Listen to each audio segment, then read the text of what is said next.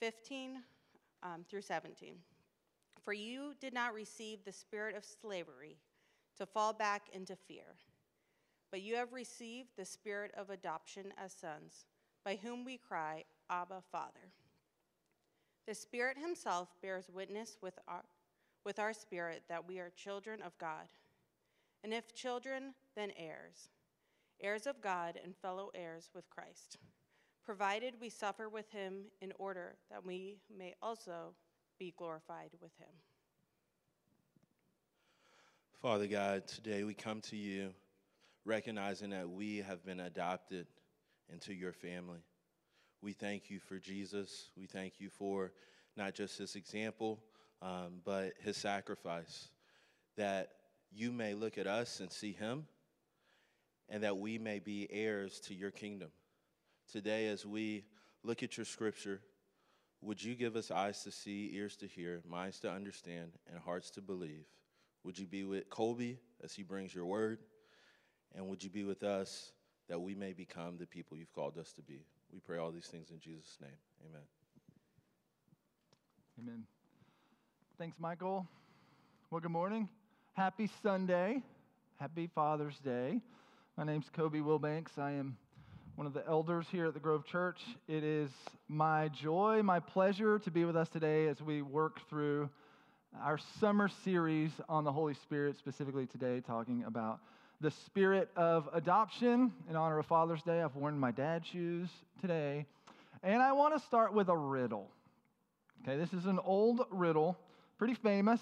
So if you heard it and you know the answer, keep to yourself. Let some people around you work through this riddle as well. Eddie Crucial, be comforted. This is not the riddle about the land of the green glass door. Okay, this is a different riddle. Some of you at the men's retreat know about that there. Here we go. Here's your riddle for you as we get started. What goes on 4 legs in the morning, 2 legs in the afternoon, and 3 legs in the evening? Goes on 4 legs in the morning, 2 legs in the afternoon, and 3 legs in the evening. Anybody got any? Don't give me the answer. Oscar, you may actually know the answer. Yeah, okay, yeah. Anybody got any ideas? Let me hear them. This is audience response time. I know, it's quick. Nope, we had an idea and she held it back. That's fine. I'll let you think for just a second. I'm not going to give you the answer immediately because I want that, wait a second, what? So we're in our summer series on empowered, the Holy Spirit. We're looking at, really frankly, the part of the Trinity that we sometimes forget about, at least in kind of the denominations and the faith traditions that I've grown up in. I know some of you have as well. We've looked at the spirit of power. We've looked at the spirit of life, of regeneration. We've looked at the spirit of truth. And today we're going to look at the spirit of adoption. Okay, anybody still have an answer for me on my riddle? I bought you some time. No. That's actually a riddle from Oedipus Rex, the play written by Sophocles. So it's ancient, literally ancient. Of course, yeah, Lance, I know you probably read that last week. No, but the answer is man. I see Amy shaking her head. Yes.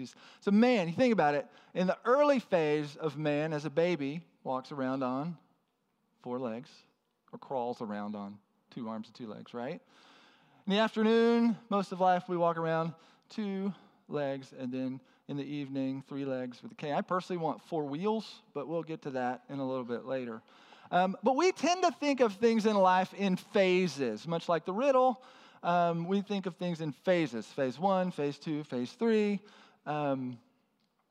We Will Rock You. You know the song We Will Rock You? I'm a music guy. I love music. Did you realize that the verses of We Will Rock You are in phases too? First verse, buddy, you're a what? Young man. Some of you know it, and you're ashamed that you know it. The second verse, buddy, you're a young man. Buddy, you're a boy. Buddy, you're a young man. And then the third verse is, buddy, you're a old man. We think in terms of phases. It's in our music, it's in our riddles, it's in our lives. So today what we're going to do is we're going to look at our Romans chapter 8 passage. We're going to look at this in terms of phases. So here's your real quick outline for those of you who are like me and want to see structure. We were, we are, and we will be. We're going to look at, as Paul walks through this spirit of adoption, he looks at first what we were, who we are. That's where we're going to spend the bulk of our time this morning, is on who we are. The spirit of adoption, that means some things for us. And then we're going to spend some time on what we will be, kind of the future aspect of that. Okay, you with me? All right. Who we were, who we are, and who we will be. Let's start with Romans chapter 8. Read with me if you will, verse 14. For all who are led by the Spirit of God are sons of God. For you did not receive the spirit of slavery to fall back into fear. Did you catch it there? As Paul starts out looking at the spirits of slavery, he says, you're not going to fall back into something. You're not going to fall back into where we were. So where were we? We were what? We were captives. I think it's important for us today to remember where we've come from. As believers, we need to remember we were captives. And there's two pieces to this being captive. What are we captive to? I want you to see two things. What were we captive to? In order to figure out what we're captive to, I want us to look at maybe what Paul has been saying in the book of Romans. It's not going to be on the screen, but I want you to listen to a couple verses from earlier in the book of Romans about what Paul's been talking about. He's been contrasting something with something else. I want you to catch that. Chapter 6, verse 6. We know that our old self was crucified with him in order that the body of sin might be brought to nothing, so that, here it is, we would no longer be enslaved to sin. What were we captive to? Sin, one part sin. You see a little later on in chapter 6, verse 17, but thanks be to God that you who were once slaves of sin have become obedient from the heart, and having been set free from sin, have become slaves of righteousness. So one part, we're captive. We are slaves to sin, right? That's one piece of it. But it keeps going. We were captive to sin in the flesh. Romans 7, Paul says this. It's kind of interesting. While we were living in the flesh, our sinful passions aroused by the law. But now we are released from the law, having died to which held us captive. There's two pieces at play here. There's sin, and then there's the law. Think about it. Without both pieces, it's not a big deal. If you don't have a law, can you have sin? No, Paul will say that the law is what makes me aware of sin. It's what defines sin, right? But if you don't have sin, and the law's there, it's not a big deal, right? Because you're not a sinner. But here's the impossible situation. We were captive. You see the impossibility here. The idea that by our nature, we are captive to sin. But God's got this law that sets an expectation. That expectation, can we meet it? No, because in our nature, we are what? It almost seems cyclical, right? Can we meet God's righteous standard? No. Why? Well, because we're sinners. Well, how do we show ourselves righteous? Well, we meet the law, but you can't do because we're sinners. You see how this works? An impossible situation. Of where we were. When I think of impossible situations, I think what comes to first mind is a work scenario. So for those of you who don't know, I'm one of the lay elders here at the church, which means I have a day job, okay? My day job happens to be working for, I'm a school lawyer, so I work for school districts. And occasionally what that means is I get to read custody orders. I know what you're thinking. Sounds thrilling and exciting. No.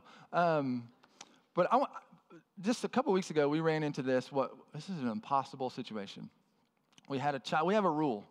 When parents get upset at each other, you have separated parents, divorced parents, and they usually fight over what's going on at the school.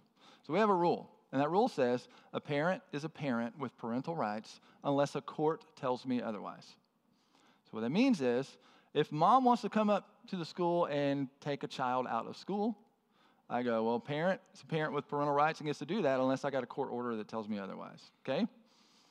We had the scenario where mom came up to the school, withdrew a kid.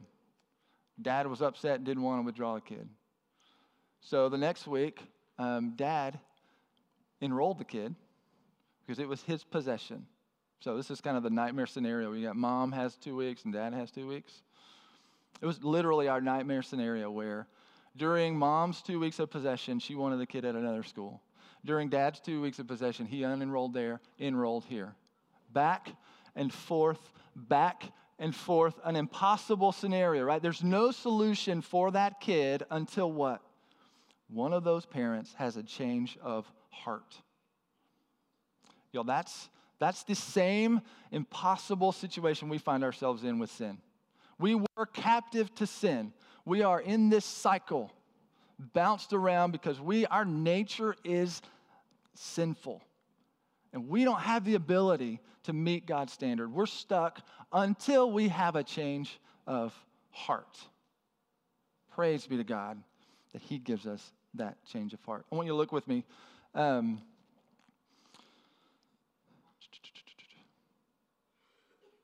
That impossible standard.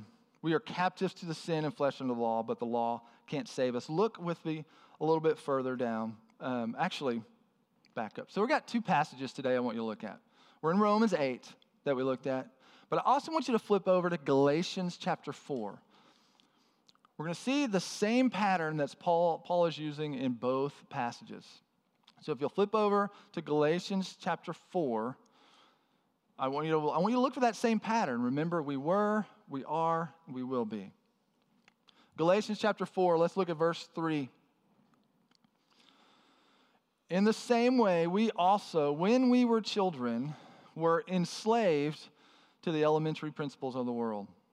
It's reflecting sin and the law, the Jewish law for the Jews at that time. But, here's that kind of solution, right? But when the fullness of time had come, God sent forth his Son, born of a woman, born under the law, to redeem those who were under the law, so that we might receive adoption as son. I want you to see first, the very first thing we got to start with is we were.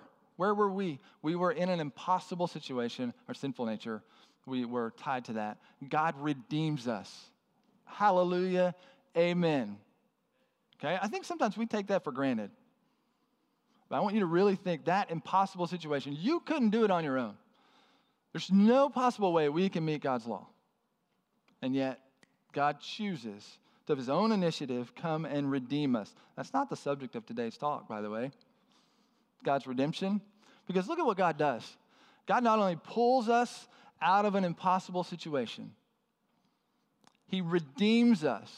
He literally pays our price. If we were to stop right there, we would have cause to celebrate. Amen? But look at what God does. This is the nature of God. I want you to see the nature of who God is. He doesn't just do the minimum. What does he do? He pulls us out, pays our price, redeems us, and then he adopts us as sons and daughters of God. We were enemies of God. And he pays our price, redeems us, and makes us part of the family. We were captives, y'all. We were enemies of God. And now we are adopted sons and daughters of the King. Hallelujah. Come on, y'all. Y'all got to wake up for me this morning. This is going to go long. All right. So here's the thing. When we start digging into what it means to be adopted sons and daughters of the King, there are some privileges that come with being part of God's family. There are privileges of being God's sons and daughters. So for the next couple minutes, we're going to look at a number of privileges that we have as part of being in God's family. Number one, God gives us a new identity and position. The very meaning of the word adoption, Greek word here means to place as a son. We know that the Jews at the time didn't really have a legal adoption process. There were informal cases in the Jewish tradition and the Jewish world at the time, but they didn't have a formal process. The Romans, however, did. The Roman process for adoption was much like the process for adoption today in that it was long, hard, difficult, and it was permanent. And so what we can really discern that Paul's referencing that process. It's a process by which, under Roman law, we would proclaim someone who is not a natural son becomes in the place, in the position of a natural son. That natural son, his identity is now associated with a new family. It's associated with a new father. We now become our father's children. He becomes our father's. I want you to see a picture. Some of you who know my story and my family, you know that God put my family together through adoption. Okay? It's a beautiful picture. I want you to know earthly or human adoption is a beautiful picture of God's adoption for us. But I want to caution you, it's not always a complete picture. So today we're going to see a couple of instances where that's not a complete picture. But first, I want you to see this picture.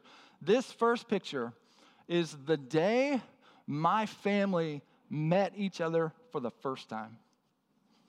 It was February the 5th of 2013 where my biological child and my adopted children met each other. We met them for the first time. One of my favorite pictures in the whole world. Now, my kids will tell you, at least one of my kids will tell you, Dad, you were a little scary. Your eyeballs were like really big. And it was a little strange. I want you to see this beautiful picture. That's the first picture, February 5th, 2013. There's a second picture that I want you to see. This was about 8 months later. This was October the 21st of 2013. This is the day my family became my family. This is the day that kids who were not my natural children received the full privileges of being a Wilbanks, which really ain't all that exciting, frankly. It's one of those disconnects between the picture of human adoption and godly adoption. But this is that pronouncement. This was that day.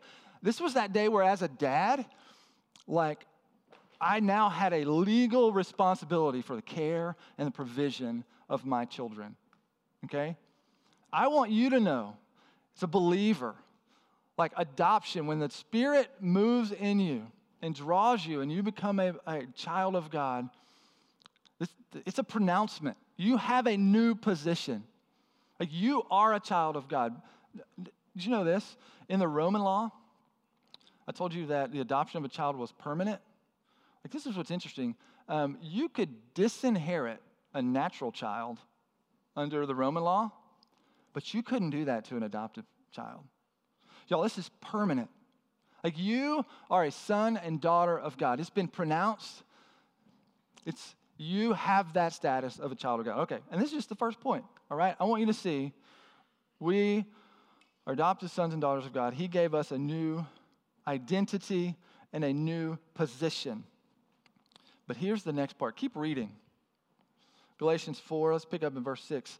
And because you are sons, God has sent the Spirit of His Son into our hearts, crying, Abba, Father.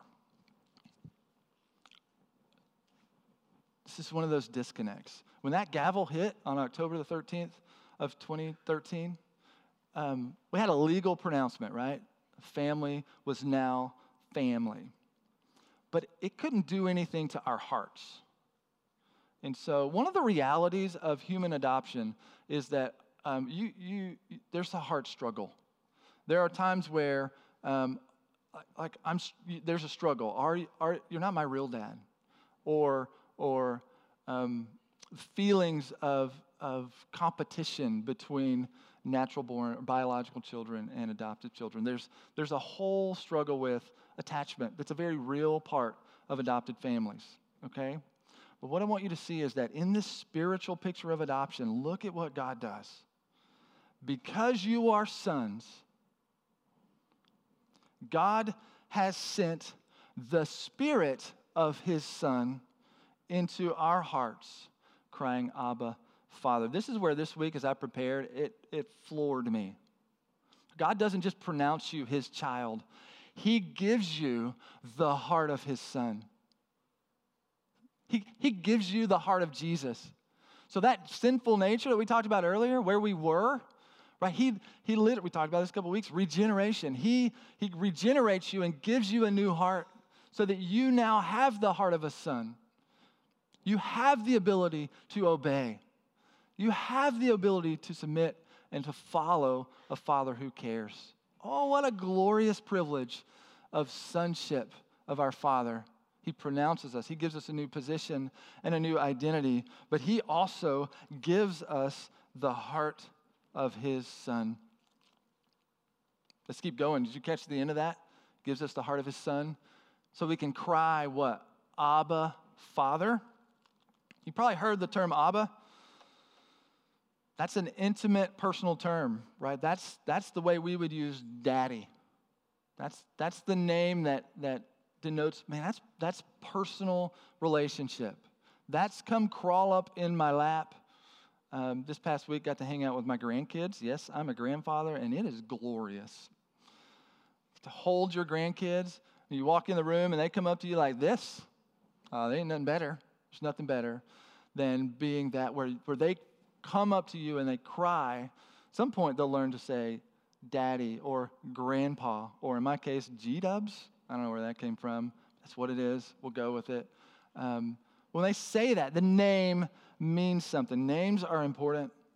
God gives us the position and the heart so we get to call him by that personal name. One of my favorite stories about names, that first picture we put up there, February the 5th, 2013, where we met our kids for the first time. There's a little bit of an awkwardness when that happens. Because it's like, at some point we had a conversation with them and we said, hey, look, y'all can call us whatever you want to call us. Call us what you're comfortable calling us. You can call me Coby. You can call Sam. You can call me Mr. Coby. Whatever you want to call us. And y'all, one of my favorite memories of that day is Rory looks up and he goes to the effect of, I don't know if he raised his hand or not, but in my mind he raised his hand and he goes, can I just call you Mom and Dad? Y'all, like there's something about being called Dad that hits the heart. And here you have a holy God who says, hey, look, I've redeemed you. I've brought you in the position of sons, and I want you to have the personal relationship with me. Call me Dad. I'm here. I'm reliable. You can depend on me. There's a personal relationship there. The Spirit, the Holy Spirit, is what enables that personal relationship with us. Because we've been adopted, he sends the Spirit of his Son, crying, Abba, Father. I want you to flip back for me for just a second to Romans 8. Just keep your fingers. Romans 8, Galatians 4. Romans 8, 14 and 15, what we read. For all who are led by the Spirit of God are sons of God. For you didn't receive the spirit of slavery to fall back into fear, but you have received the spirit of adoptions, by whom we cry, Abba, Father. There's something else, though, about that term, Abba, Father. It's not just a personal relationship, but number 4 next, the Spirit enables us to depend on our Father. There's something in that term, Abba, that is a dependence, right? And then did you catch this about the Holy Spirit?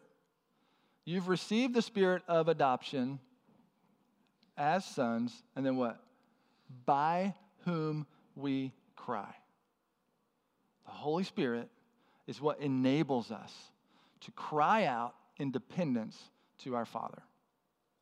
Okay, that term Abba, I told you it's a personal term. It's really only used 3 times in the New Testament.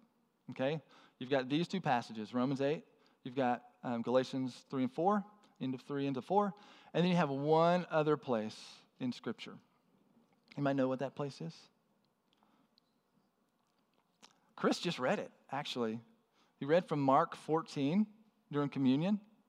Mark 14, right? That was when Jesus, as his last time with his disciples, right? Remember where they went after they were in that upper room? They left and went to the garden, right?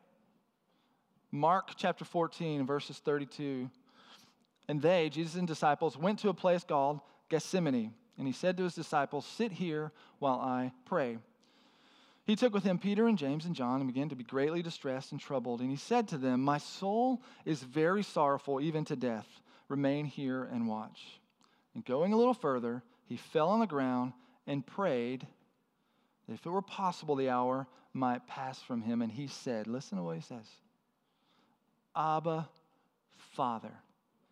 All things are possible for you. Remove this cup from me, yet not what I will, but what you will. In Jesus' most desperate time, contemplating the death that is imminent, the separation from his Father on the cross, he cries out to God using the same intimate personal name of Abba.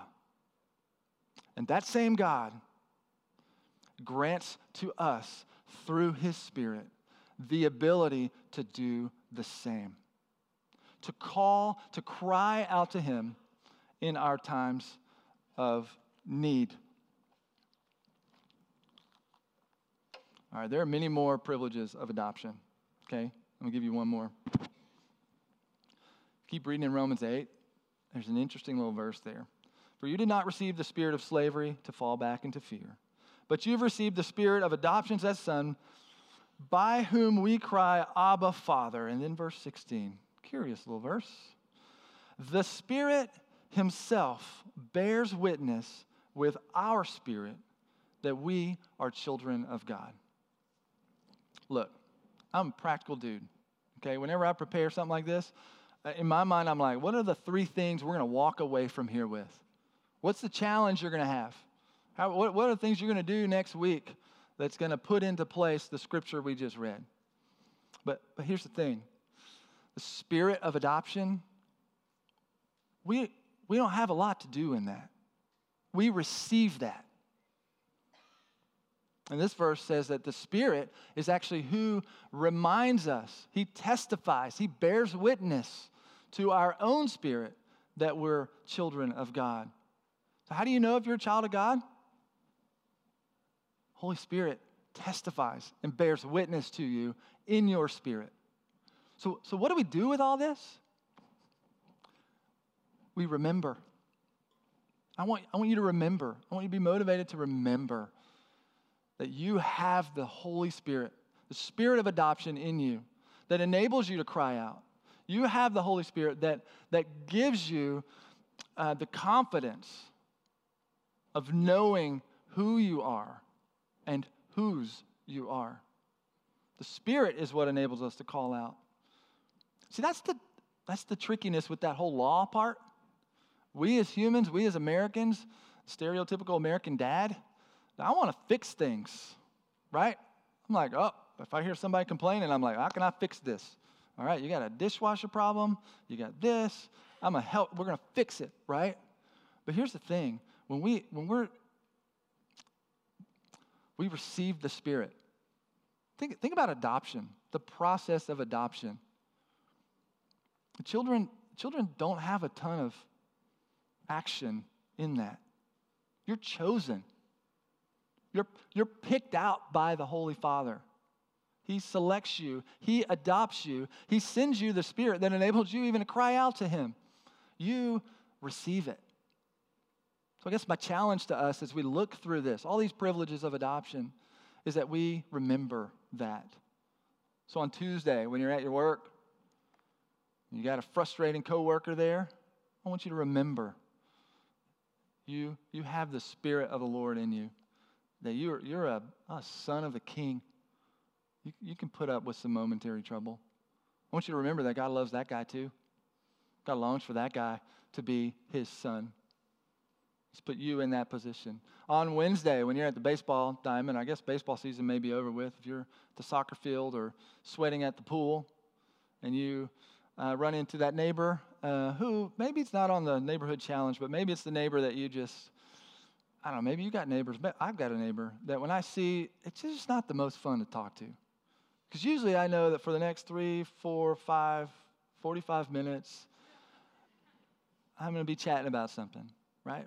But when we're there, I want us to remember, look, there was a price paid for me. I'm adopted, a child of the King. I was once captive, but now I'm in God's kingdom, and God loves that person and longs for them to be in his kingdom as well. I want you to remember that the Holy Spirit is what empowers you and enables you to live life on the Spirit. Okay? 4 or 5 privileges of adoption. There are more. There are more that we talk about. But there's those fives. But let's finish. Remember we started at the very, very beginning. We were, we are, we will be, right? We were what? Captives. We're captives, sin and under the law. Impossible situation. Can't get out. God redeems us. He not only redeems us, he then adopts us as sons. We were captives. We are sons and daughters of God. Oh, and what privileges that brings us, right? It gives us the privilege of a new identity, a position, gives us the heart of his son. Enables a personal relationship with him, enables us to cry out to him in dependence, and he testifies to our own spirit that we are children of God. We were, we are, and we will be heirs. Now, to my English majors in the room, I understand that that's still a we are. We are heirs. That's a status that we are given upon adoption as sons. But here's what I want you to remember. When we will be, heirs is a picture of what's to come. It's that there's something else coming on its way, right? So we were captives. We are sons and daughters of God. We will be heirs. Look with me in Romans 8. The Spirit himself bears witness with our spirits that we are children of God. And if we're children, then heirs. Heirs of God and fellow heirs with Christ, provided we suffer with him in order that we may also be glorified with him. Being an heir of God means there's more to come. So again, remember, we were in an apostle situation. God rescues us. You stop there, that's cause to celebrate. Even more so than that, he adopts us as sons.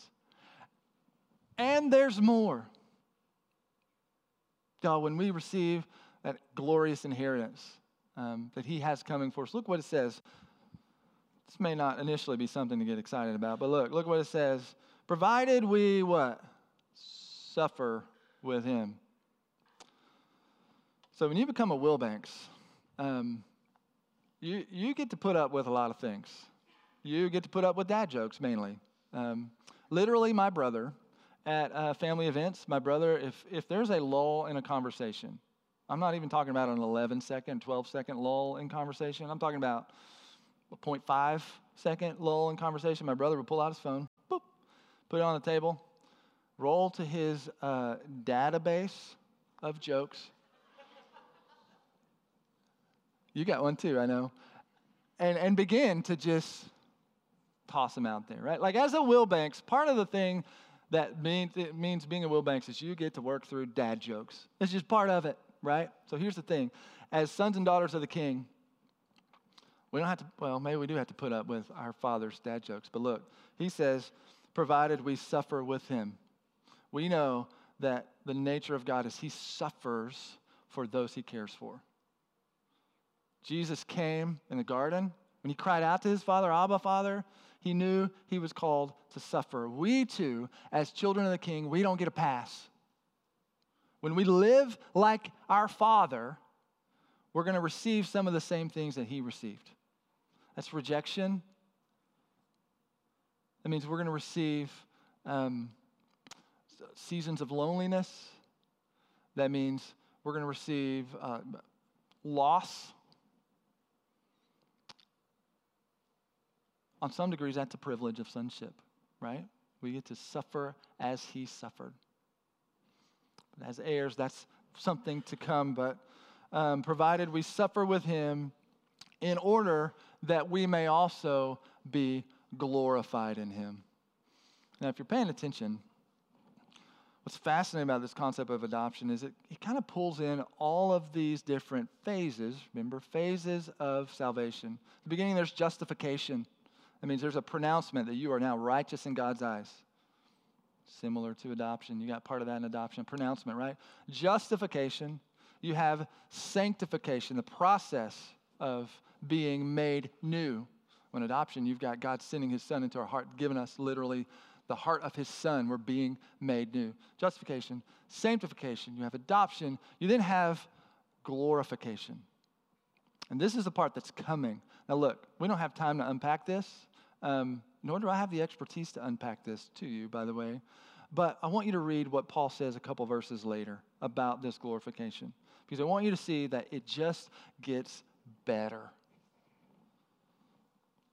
Verse 18, skip down to the next verse, verse 18. For I consider the sufferings of the present time are not worth comparing with the glory that's to be revealed. So everything we've just looked at, redemption, saving from an impossible scenario, being pulled into the position of adoption as son, all of that is not worth comparing what God has for us as sons. This suffering, it's worth it. It's worth it. As a child of God, look, we were captives. We are sons and daughters of God. We will be heirs. Heirs to a kingdom, to God's promise. The Bible is a picture of God's promise to his people from all the way back in Genesis to Revelation. He's faithful to his promise.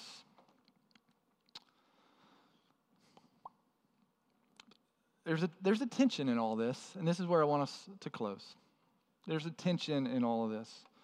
That tension is that the Bible says these things, and they sound really good. But do our lives reflect them? We're free from our sinful nature, but then yet we run to sin too often. We know it's impossible to be righteous under the law, but yet we still seek our Christian gold stars of being spiritually busy, serving here and doing this and doing that, thinking that that's going to gain us something with our Father. We know in our heads that we're children of God, but we live as if, look, I alone am responsible for my own care and provision. We know we're a child of God, but yet we want to do it all ourselves. That sounds like a child, doesn't it? Do it all by myself. We know that as children of God. We do that. We know we've been given Jesus' Spirit, right? But yet we still live as entitled, disobedient children. God calls us to do something. We look at that and we go, meh, I'd rather not. We know the Holy Spirit enables us to run to our Abba in times of need. But more often than not, we try to toughen up. We grab our bootstraps, whatever those are, try to pull ourselves up by ourselves. Either that or we run to something else. We run to ourselves. We run to some source of pleasure, some source of substance. We know we can depend on our Father, but yeah, we run to all different things except Him. Why is this?